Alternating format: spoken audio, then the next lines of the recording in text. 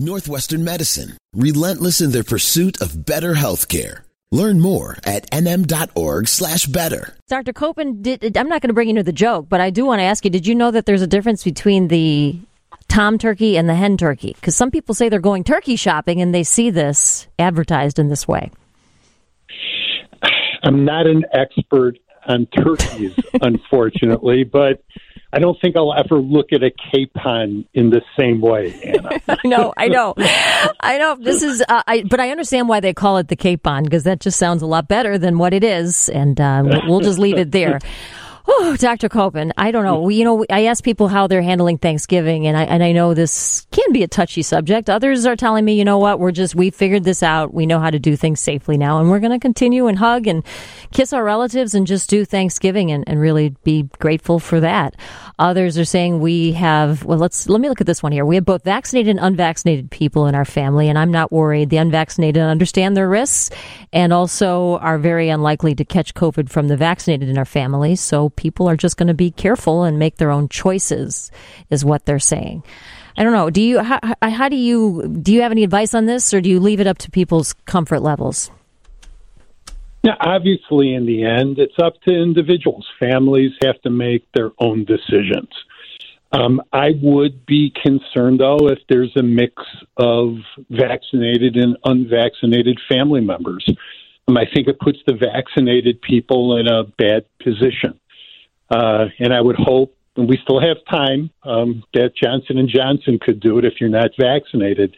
But if a family, and we've talked about this before, and I think it's such an important point, if there are elderly members of the family, if there's immunocompromised members of the family, and there's somebody who's going to be coming who's not vaccinated, I think that family really needs to seriously consider asking the not vaccinated family member to stay away. Mm-hmm. The risk of giving COVID to somebody who's immunocompromised or somebody who's elderly, even if that person is fully vaccinated and has been boosted, in my opinion, is just too high. We don't want to give a disease that could be devastating to a member of our family. So I think every family has to go through that thought process, and they need to decide what's best for them and what's safe for the various members of their family.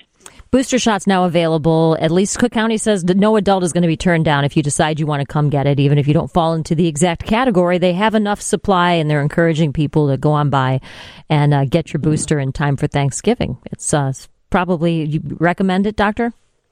I do. I'm happy to hear that. I know now that I believe there are 4 states that have made that declaration that any adult over the age of 18 with the correct timing after their initial vaccination series, it's okay, come in. We have plenty of vaccine. Go ahead and get boosted. I think we're going to see a change at CDC on this, too, in short order, with the recommendation that anybody who's eligible, anybody who has been vaccinated is now eligible for the booster. I think that's a good idea. Okay, good to know. Something else I wanted to make sure I asked you about. Just generally speaking, there are some headlines popping up about cases are on the rise in some areas. What about here locally? What about in our state? Anything to be concerned about? Well, unfortunately, we're starting to see an increase in the number of cases in the state of Illinois. We know that the upper Midwest, northern Wisconsin, northwestern Wisconsin, Minnesota, the Dakotas, Michigan now, we're seeing a big increase in the number of cases. That hasn't happened yet in Illinois, but our positivity rate has gone from 2 to 2.5%. We're starting to see more cases. And this does make sense. I mean, we're inside now. It's gotten cold out. It's not like it was a month ago or even a couple of weeks ago where many of us would be outside. So we're inside together. There's family gatherings that we're going to be together. So we're seeing an increase in the number of cases. And I think we're going to continue, unfortunately, to see an increase in the number of cases. Hopefully not to the point where it was when we had our last increase in cases, the last wave, because we have lots of people now who are vaccinated, people who've had natural infection.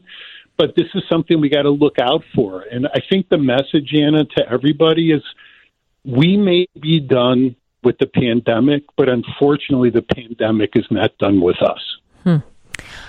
Yeah, and that it seems to be the case. We're learning to live with it, and at times like this, it just feels like people are making decisions on whether or not they do these gatherings and things like that. You know, I think some people feel very comfortable. They feel like they've figured it out and that it's okay, and then there are others who don't have that comfort level at all. And maybe especially if you have somebody who needs to be protected in the family, there's a lot of concern. Listen to this one here, 224. We have several unvaccinated adults joining us Thanksgiving. How do you feel about including unvaccinated children in that gathering? Yeah, so unvaccinated kids, now kids over the age of 5 can be vaccinated, and I hope they are getting vaccinated. Children who are unvaccinated obviously are going to be coming to the Thanksgiving gathering, and I think that's okay as long as the kids are asymptomatic, they're feeling well. If one of the kids has even a cold, what seems to be a cold, they should not be coming to the Thanksgiving gathering because we don't know for sure what that is. So, again, it goes back to each family has got to make the assessment what is safe and what is not safe, who's going to be present, do we all feel good to be together where we don't have to worry that a member of our family is going to get sick from this thing. Back to the flu. It came up earlier. Ann Arbor campus. I'm just looking at the story here now, Dr. Copen. They've had several hundred people. I guess the CDC is now looking to see what's going on there. It is, it's the kind of thing, 528 cases at last check of flu. We know that we normally see flu cases this time of year. What, is anything different? Anything we should know about this now? Yeah, I haven't seen this, so that's really interesting, Anna, because that would be the first cluster of influenza infections I've heard of in our area. In Illinois, we're still in a very, very low influenza state, so that's good. However, if it's in Ann Arbor, that means it's getting close. So what's the message here?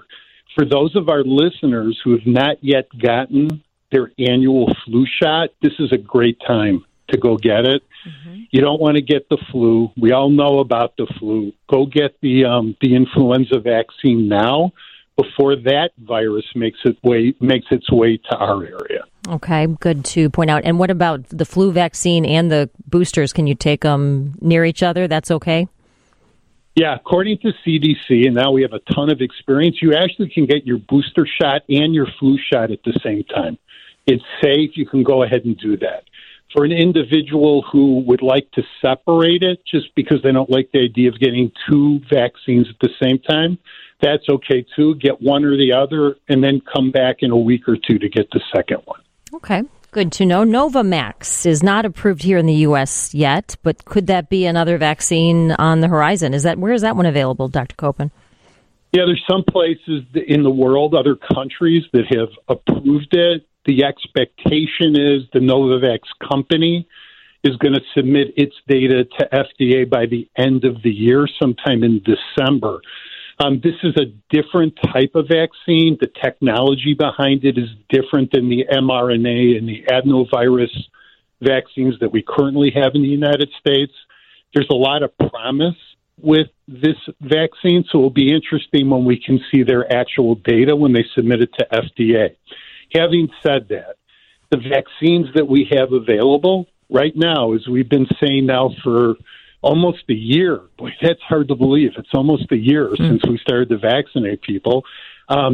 Safe, effective. Don't wait for Novavax. If you haven't been vaccinated, just go ahead and get one of the vaccines that we have available now. 847, we just had a family gathering last weekend, about 8 people fully vaccinated with boosters.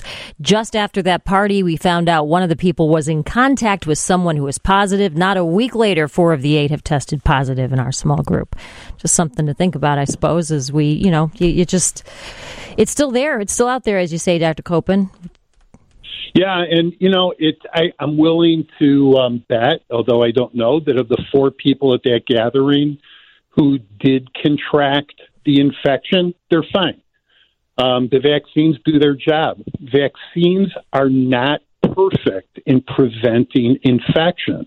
Remember, even in the best situation, in the controlled studies that validated the vaccines, we're talking about 90% effectiveness against getting infected.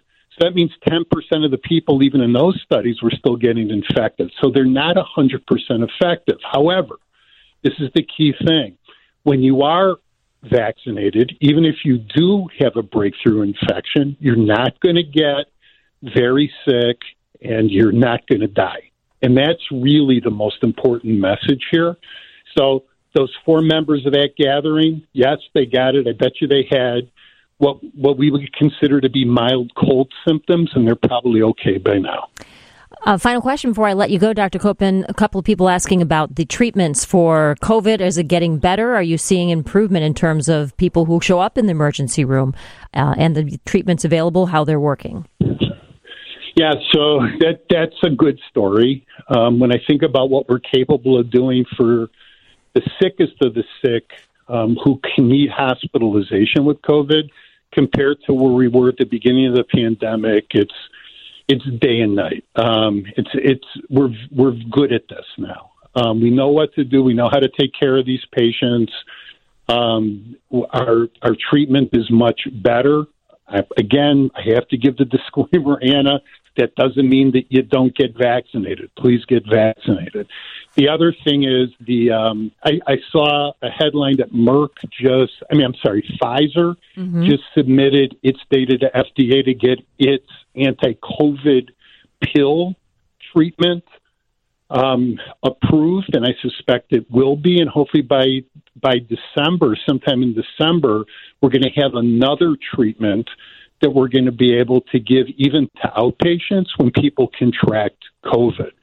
So there's a lot of good developments. We're going to have additional medications in short order where we're going to be able to treat people. And this is important because this is going to help us also end the pandemic.